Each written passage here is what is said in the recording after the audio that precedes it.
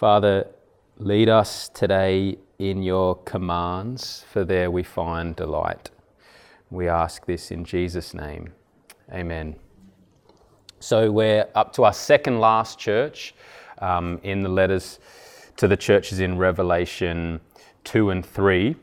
This is the Church of Philadelphia, which is kind of like it's a nice church to study, because there's really only two kind of good churches that get like A report cards in this series. Most are kind of a bit depressing to go over because you have to study all the rebukes of Jesus and examine your own heart in that. But this is a good church to study.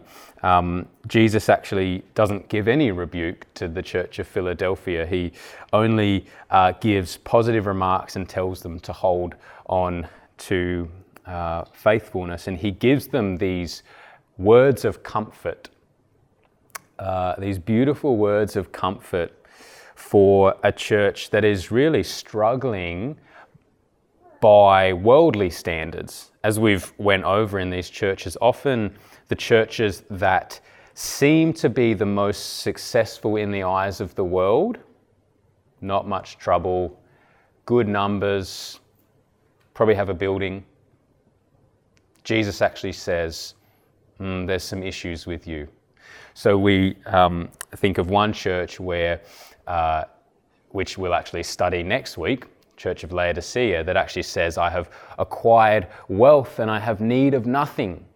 And Jesus says, actually, that's not quite right. You're poor, wretched, pitiable, blind and naked. Whereas the church of Smyrna that we studied earlier, Jesus says to them, people say that you are poor, you are afflicted and impoverished, but I say you are rich.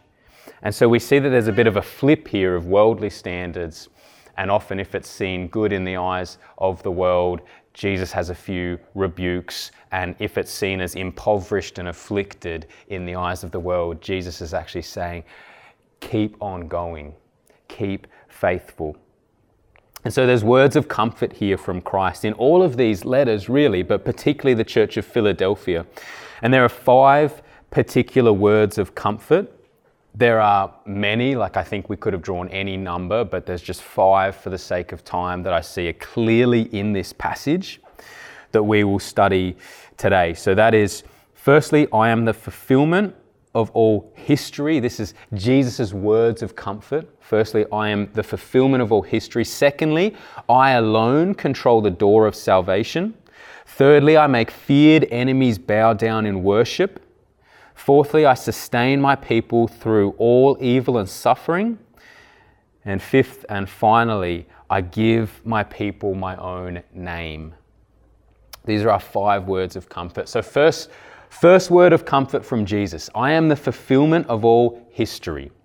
This is in verses 7 and 8. Now, I just want to be upfront in this. This is not explicit in the text. This is something that I'm drawing out implicitly from it. The others are pretty clear, but this is something that I believe is essential to us actually having comfort in this world that will be full of ups and downs. And so straight away, I want us to see how Jesus fulfills all history. So this is a theme not only in the book of Revelation, how all of these all of this imagery that we read in Revelation is actually taken from various Old Testament books. So the book of Daniel is based, what John actually authors here in Revelation is based a lot off the book of Daniel. Different themes all throughout Scripture, from the tree of life that we read about in Genesis is completed in the very end of Revelation.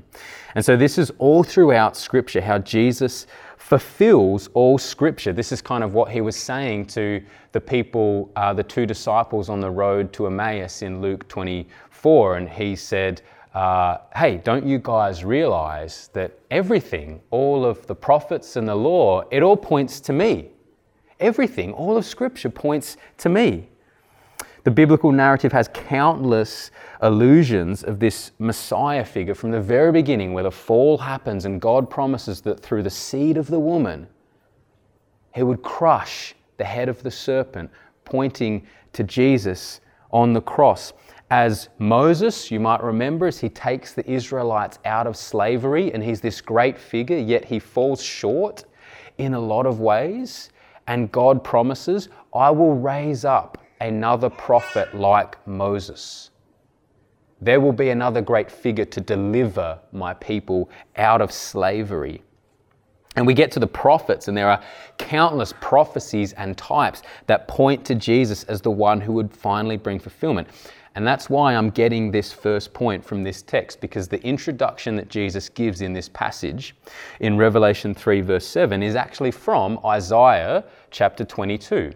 So in Isaiah chapter 22, God is basically rebuking the leader of Israel's household because his people are unrepentant.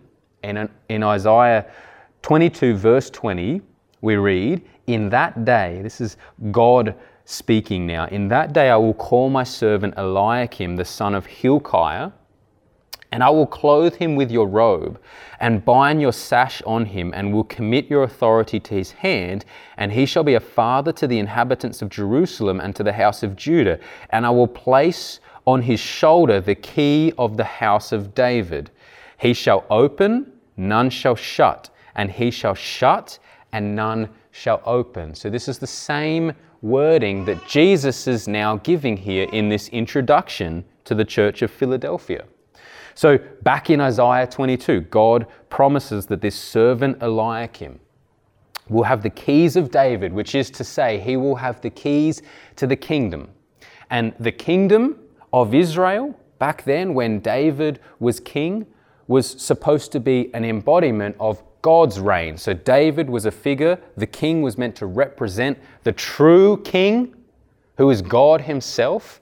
And this kingdom was meant to be the place of God's reign, a place where the nations would look on and see, oh, what a wise and understanding people. The king was to represent God.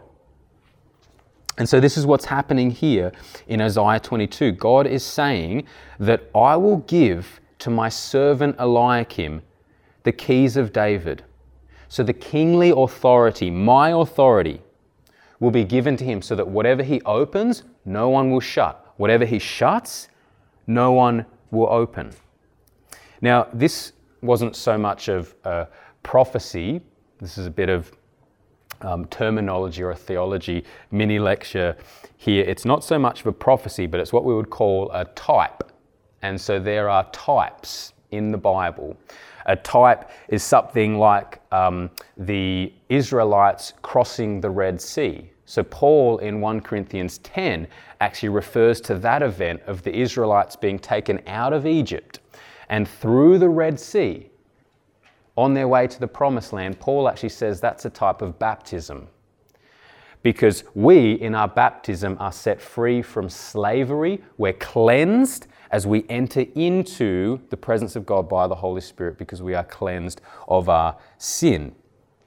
And so that's a type. And this is important, not just because they're kind of interesting facts that you can share at a dinner table. This is important, like practically important, because it is a common theme throughout all of Scripture that shows how Jesus fulfills everything, how all of the events point to Jesus. They point to this Messiah who would reign. And therefore, because Scripture is God's story, it is history, world history. And so that's how Jesus fulfills all history. I wonder if you've ever thought about why. I wonder if you've ever actually thought about this. Why does the life of Jesus mirror the story of Israel? Have you ever noticed that? How the life of Jesus on earth actually mirrors the story of Israel. So Israel leaves Egypt as a growing nation. God calls them out. Jesus, when he was a boy, was in Egypt, and he is called out of Egypt as a growing boy. The Israelites, they crossed through the Red Sea, which we just heard was a type of baptism. They crossed through the Red Sea before entering into the wilderness for 40 years to be tested. Jesus, in his ministry, is baptized. And what does he do next? He enters into the wilderness to be tested by the devil for 40 days and 40 nights. Israel received God's law from a mountain. Is there any significance then in the fact that Jesus gives those very same laws but applies them to our heart from a mountain? Over 1,000 years later. There were the 12 tribes of Israel. Why does Jesus pick 12 men? Is it just a bit neurotic about numbers? There's so much more to this. But the point is that Jesus is actually, his whole life shows how Israel's history was pointing to this promised Messiah, Jesus. See, Israel was God's chosen people. They were to bear witness to him. In Isaiah 49, they were to be a light. They were to be a light, but they failed. And so Jesus comes in, and the author of the Gospel of John, John himself, clues onto this straight away, because in the very beginning of the Gospel of John, he says, the true light, which gives light to everyone, was coming into the world. The true light. So what was spoken about in Isaiah, that Jesus then takes as this introduction, is him saying again and again, everything is pointing to me. And you might be asking, why is this comforting? And this is quite simply comforting because we are part of this story. We are part of this story. And this story that we are in, every single human being, but most importantly, we who have trusted in Christ, this story is working on an immovable and unchangeable trajectory toward Jesus Christ, who is our life. Colossians 1:15 and 16, all things were created through him and for him. And he's before all things, and in him all things hold together. He is preeminent. Everything is pointing to him. So we take great comfort in the fact that Jesus is the one who fulfills all history. I hope this is comforting for you, because he is the one who makes all history conform to the pattern of his will. If you've trusted in Christ, you've just been wrapped up in this story where he is bringing your whole life, your whole existence toward this day where he will be all in all. And we trust in him. So we take great comfort in that. That's the first point. The second point, which is now more explicit in this text, I alone control the door of salvation. So this is actually flowing on from the passage in Isaiah that we saw is fulfilled in Jesus being the one who has the keys of David, by which he opens a door that no one can shut. And as I said before, the keys of David are the keys to the Davidic reign, which is his kingdom, the place of God's reign. So Jesus having these keys, and in verse 8 saying, I have set before you an open door which no one can shut, is Jesus saying to the Church of Philadelphia and to us, the door to my kingdom, the door to my presence is open and no one can shut it. No one can shut it. Just like in John 10, my sheep hear my voice.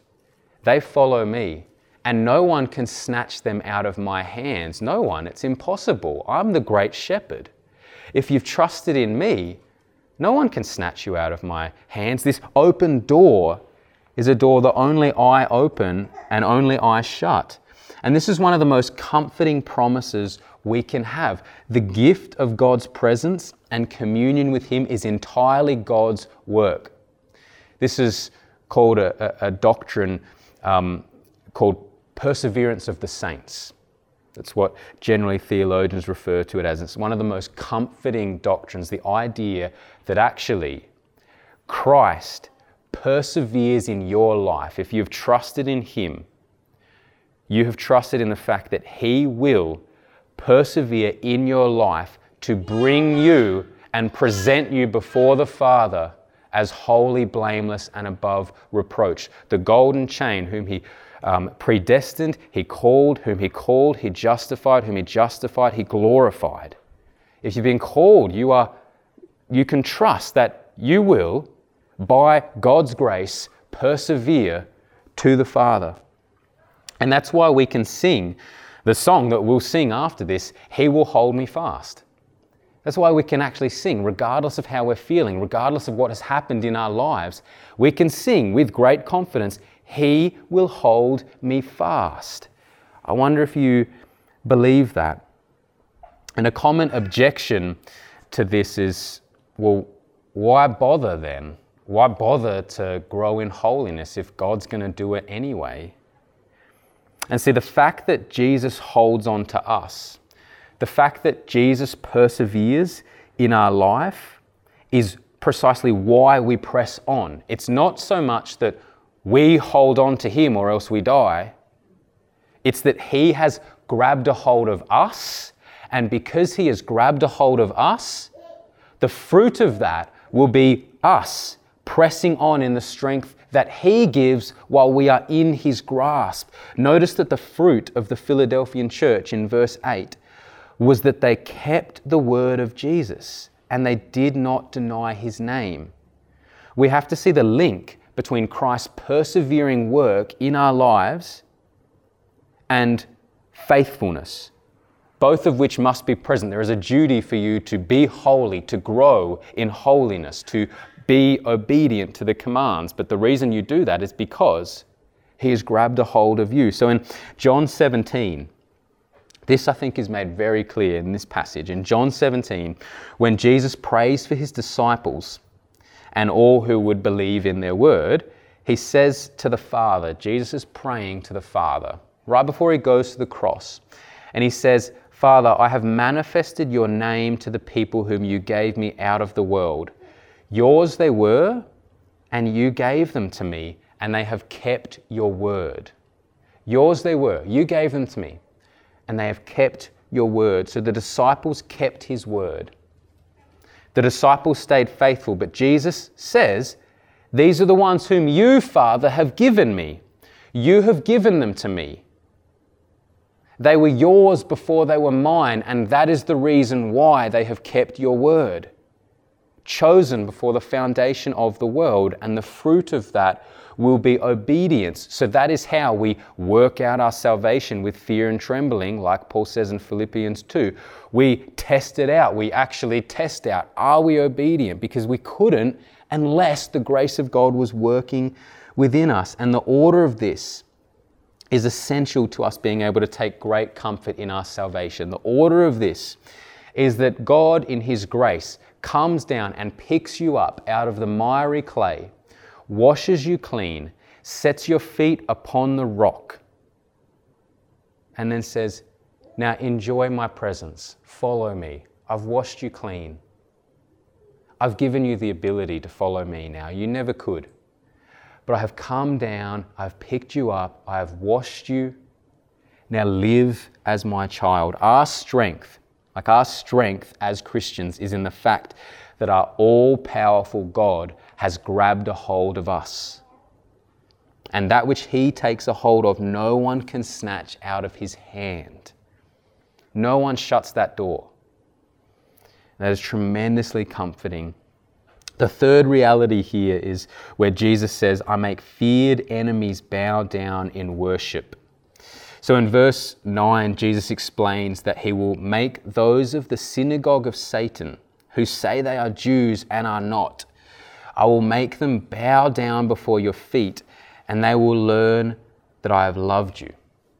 Now this is referring to those who claim to be Jews, who claim to be God's chosen people but are not. And we faced this a few weeks ago, and as I said back then, Jesus is not anti-Semitic, because He was a Jew Himself. He's anti-sin. So these people are liars. Jesus is saying they claim to be Jews, but they're not, because as Paul says in Romans 2, a Jew, a true chosen person of God, is not a Jew outwardly, but someone inwardly who has been transformed by their trust in the Messiah. And this is actually wrapped up in what we've just been going over with this theme of the keys of salvation, the keys being handed over. So Jesus having the keys of David. So if you remember in Matthew 23, Jesus gives a bunch of rebukes. And like you see kind of the righteous anger of Jesus. He just kind of scolds the Pharisees and the religious leaders in Matthew 23. He gives a whole bunch of woes to them. And so he says, "Woe to you, scribes and Pharisees, hypocrites, for you shut the kingdom of heaven in people's faces." So the Jewish leaders of that day were supposed to proclaim God's kingdom. They were supposed to proclaim this kingdom that was open to all who would trust in the Messiah. But they shut the kingdom of heaven in people's faces. They placed impossible burdens upon people that no one could carry. And now the keys are given to the Messiah, which is why Jesus says, "I have the keys of David." And subsequently, he gives the same authority to his church, which is why in Matthew 16, Jesus says to Peter after his great confession, "Well done, Peter, you have rightly proclaimed that I'm the Messiah. Now, here are the keys of heaven. What you bind on earth will have been bound in heaven. What you loose on earth will have been loosed in heaven." This same idea of kingly authority Jesus gives to his church, because there is a union with Christ, where the keys that symbolize authority are administered by the church. I'll just keep speaking louder and louder, Eleora. The keys that we have. So Jesus has the keys of David, right? But he also says, you, as the church, have this same authority. What you bind on earth will have been bound in heaven. What you loose on earth will have been loosed in heaven. We share in this reign that Jesus has. And so how does this show us that Christ will make our enemies bow down in worship? And why is it comforting? Is it just because we have some vigilante justice about us and we just can't wait for everyone who stole from us to bow down at our feet, and that punk kid in year 3 who stole my lunch will finally bow down at my feet? It's obviously nothing like that at all. We have to understand that during the first century, one of the greatest threats to the church, along with the Roman Empire, but perhaps maybe an even greater threat early on, was the Jewish leaders. So Saul, you might remember, before he was transformed into the Apostle Paul, was a Jewish leader, a Pharisee, who was killing Christians. He was there consenting to the death of Stephen when he got stoned. And while he was on the road to Damascus, he was off to try and throw more Christians in jail. That was where the majority of the persecution was coming from. So Jesus is saying here that I have the keys of David, not the misguided religious leaders who are trying to oppress you, who are actually symbolic of everything that sets itself up against God's reign. An exchange has happened, and so I, Jesus, as the true Israel, as the true servant of God, have complete authority over these people who set themselves up against my kingdom. And we know that there is coming a day where every knee will bow, where every knee will bow in heaven and on earth and under the earth and confess that Jesus Christ is Lord to the glory of God the Father. And because we share in such a union with Christ, because he actually identifies, like this is so comforting, because he identifies with us, the least of these my brothers. Jesus identifies with us. Because of that, we share in his victory where every knee will bow. So the promise isn't that we will be worshipped specifically. The promise isn't that everyone who's wronged us will come and bow down at our feet. The point of this is that we are in Christ. He identifies with us. We share in this victory so intimately that our enemies will be his enemies. His enemies will be our enemies. There is a oneness. And we can take great comfort in the fact there is coming a day where everything will be made right. This idea of enemies bowing down means that justice will come. Justice will come. And it's not, as I said, a vigilante justice that we initiate of ourselves. It's that we just, as a weak people, humbly clothe ourselves in Christ and wait for him to bring about justice.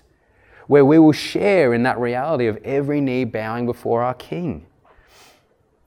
The fourth point here, our second last point, I sustain my people through evil and suffering. So this is in verse 10. Jesus says, because you have kept my word, which is the fact that they have kept his word is the fruit of those who have first been kept by the Lord. I will keep you from the hour of trial that is coming on the whole world to try those who dwell on the earth. I don't know if you've noticed, but the reality is that we live in a fallen, broken world. Terrible, terrible things happen. And so we will face evil. And here Jesus promises to keep the Philadelphian church from the hour of trial. And if you have studied this topic before, can I just say this is not referring to a rapture of any kind. This isn't referring to the fact that Jesus will rapture the church out. And I would say that because the exact same word is used in John 17 when Jesus prays for believers. So in John 17, and if you've never even heard of the word rapture, just stay with me. This will be like a minute and then we'll get back on track. But for those who might think of this as a rapture, as being kept from evil, as though we'll kind of be taken away from the hour of trial, when Jesus prays in John 17, he specifically asks the Father not that we are taken from the world, but that we are kept from evil. And that is the exact same word used here. Has the idea of being preserved.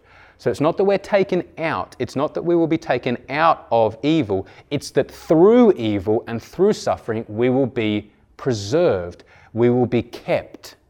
And that is tremendously comforting, and this is demonstrated magnificently in the life of a man called John Paton. John Paton was a Scottish missionary. Over 100 years ago, he went to modern-day Vanuatu, all the way from Scotland. And I've been in Scotland, and heading to anywhere with sun and above 20 degrees is the cost of discipleship. But he, more than that, this island was actually full of cannibals. And so he chose, after receiving the call of God, to head over to this island called New Hebrides at the time, but modern-day Vanuatu. And so he moved over to the island of Tanna on New Hebrides with his pregnant wife. And about 2 weeks after arriving, his wife gave birth to their first son. They just moved over from Scotland on a long journey. I mean, think about what that would have been like about 150 years ago. They finally arrived. She gives birth. A week after that, his wife dies. She dies. 2 weeks after that, his baby boy dies. He's just moved over. He's left his whole family, obediently following the call that God has given him. His wife dies, and a week after that, his first and only child dies. He's left alone. He records this from his diary not long after that. He says, "Let those who have ever passed through any similar darkness as of midnight feel for me. As for all others, it will be more than vain to try to paint my sorrows." Basically saying, if you haven't been through this, there's no point. There's no point in me trying to explain to you the sorrow and the grief that I feel. Nevertheless, he persevered. He persevered alone, trying to reach these cannibal islanders who were trying to kill him at any opportunity. This is recorded from him. He says, "Once when natives in large numbers were assembled at my house, a man furiously rushed on me with his axe. But a chief snatched a spade with which I had been working and dexterously defended me from instant death. Life in such circumstances led me to cling very near to the Lord Jesus." That's just one example of many in his biography of times when islanders are trying to kill him. And he's actually there as a doctor and bringing them the gospel. He's healing them, and they are trying to kill him. John Paton faithfully obeyed God's call. He lost his wife and his baby instantly. He then faced several years of being persecuted by locals. For the first 5 years, saw no fruit at all. In fact, there was one time where he was told that he needed to heal someone, and they were lying under a cover, and as soon as he walked in the room, the person threw off the cover. He had a spear in his hand and he tried to kill him. Thankfully, he got away. But I ask you, was he kept from evil? He lost his wife and his baby. He was alone. He saw no fruit. Was he kept from evil? If our lives reflected even 1/10 of what he went through, we would be convinced we are under God's curse and we would probably throw in the towel. Patton was not spared from the loss of his loved ones. He was not spared from the slander and persecution of locals. He was not spared from the illnesses and disease that comes with 19th century island life. He was not spared from heartache and misery, but he was kept by his Lord and Saviour every millisecond of his life. He was preserved in a supernatural way through suffering to trust in his Saviour. And actually 5 years after that first period, the island of Tanna was converted to Christ. Many came to know Jesus after those 5 years of terrible, terrible circumstances. And Patton knew this truth. So reflecting upon one night when he was surrounded by savage natives, this is what he wrote. Again, another situation where he's just trying to be killed by the locals. He says, "My heart rose up to the Lord Jesus. I saw him watching all the scene. My peace came back to me like a wave from God. I realized that I was immortal till my master's work with me was done. The assurance came to me as if a voice out of heaven had spoken, that not a musket would be fired to wound us, not a club prevail to strike us, not a spear leave the hand in which it was held vibrating to be thrown, not an arrow leave the bow, without the permission of Jesus Christ, who is all power in heaven and on earth. He rules all nature, animate and inanimate, and restrains even the savage of the South Seas." This is what it means to be kept from evil. This promise from our Lord that He will sustain us. He will keep us from the hour of trial, whether that means allowing us to succumb to the evil of this world and even lose our life and so be with Him for eternity, or whether He sustains us now knowing that He still has work for us to do. He will sustain us. And that is a beautiful comfort that we can take a hold of. And the last point, just to finish off, Jesus promises here, "I give my people my own name." Just skipping to the last bit of verse 12. Jesus promises that those who conquer will be made pillars in the temple of my God, never shall he go out of it. And here's the point, "And I will write on him the name of my God and the name of the city of my God, the new Jerusalem, which comes down from God out of heaven, and my own new name." This is one of the most comforting promises we have in Scripture, the fact that we bear His name. I've spoken about this a few times at our prayer meetings, that the basis from which we have confidence and boldness in our salvation and in actually making requests to God is because we bear His name. We bear the name of Jesus. We're co-heirs. This is what Daniel demonstrates in Daniel chapter 9, when Israel has been destroyed, Jerusalem is gone, they're all exiled off, and Daniel looks upon Israel and he's praying to the Lord and he says, "Lord, look upon your city. Look upon your city. It's desolate. Look upon us. We're exiled." And he says, "Deliver us." And we don't ask this. We don't ask this because of any righteous deeds we have done. We ask this because you are merciful and because we and your city bear your name. We bear your name, so come through for us. There is a beautiful boldness that we can have if we only realize that the boldness we have is because of nothing we have done, but because of the name of Jesus. It's the same reason that Moses, when God said, "I'm just going to do away with these people, Moses, and you and I will go make our own nation." And Moses says, "But Lord, What will the Egyptians think of your name? You dragged us out of there. You said you would lead us into a promised land. If you do this now, it will bring your name into disrepute. Don't do it. Think about your name. It must be held as holy and glorified. And there's a great passion that we can have for that. I remember when I was in year 2, I think, in primary school, I was playing soccer and our ball went off into the big year 6s game, and just because they were annoying year 6s, one of the kids grabbed our soccer ball and he was going to kick it over the neighbour's fence so that we couldn't get it. And I remember that there was one huge guy, a Goliath type guy in year 6 who was also called Tom. And he knew me, because I think my sister was in his year, and he knew me, and I remember the other dude about to kick the ball over the fence, and just because year 6 is a juvenile, all kids are, he was like, no, don't do that, man, that guy's name is Tom. And so they gave the ball back to us. It was beautiful, redemption. And I remember thinking at that time, I am so glad I have his name. Thank goodness I'm called Tom. And even, this is why I believe we can all grasp this, because even as a 7-year-old that I would have been, I did not think that I deserved any of that. Like, I wasn't trying to make my name great.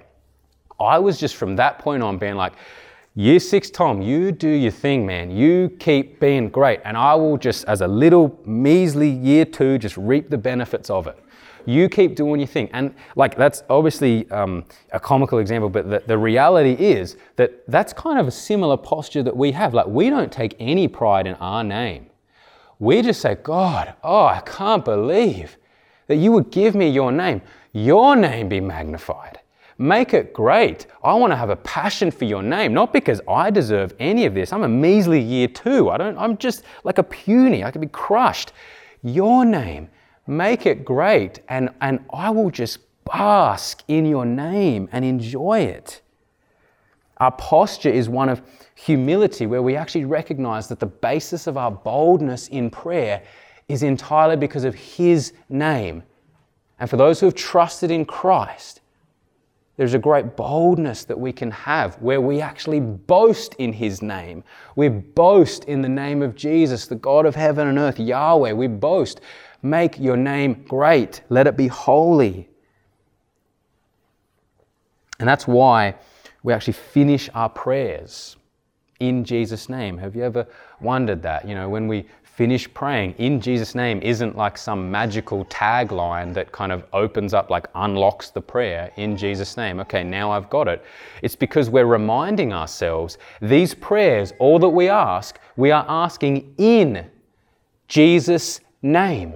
Not in our name, but in Jesus' name, the name at which every knee will bow and every tongue will confess that Jesus Christ is Lord. If history, just as I finish now, if history is any indication, like we've seen in these letters to the churches, like we've seen over the course of church history, it's that those who stay faithful to the Lord will not necessarily have an easy and comfortable life. In fact, it will probably be uncomfortable.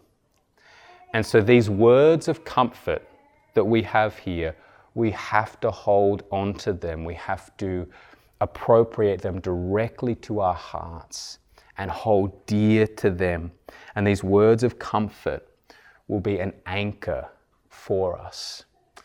Let me pray, and then we'll finish by singing a song and take communion. Father, we pray in just great joy right now over that reality that we bear your name.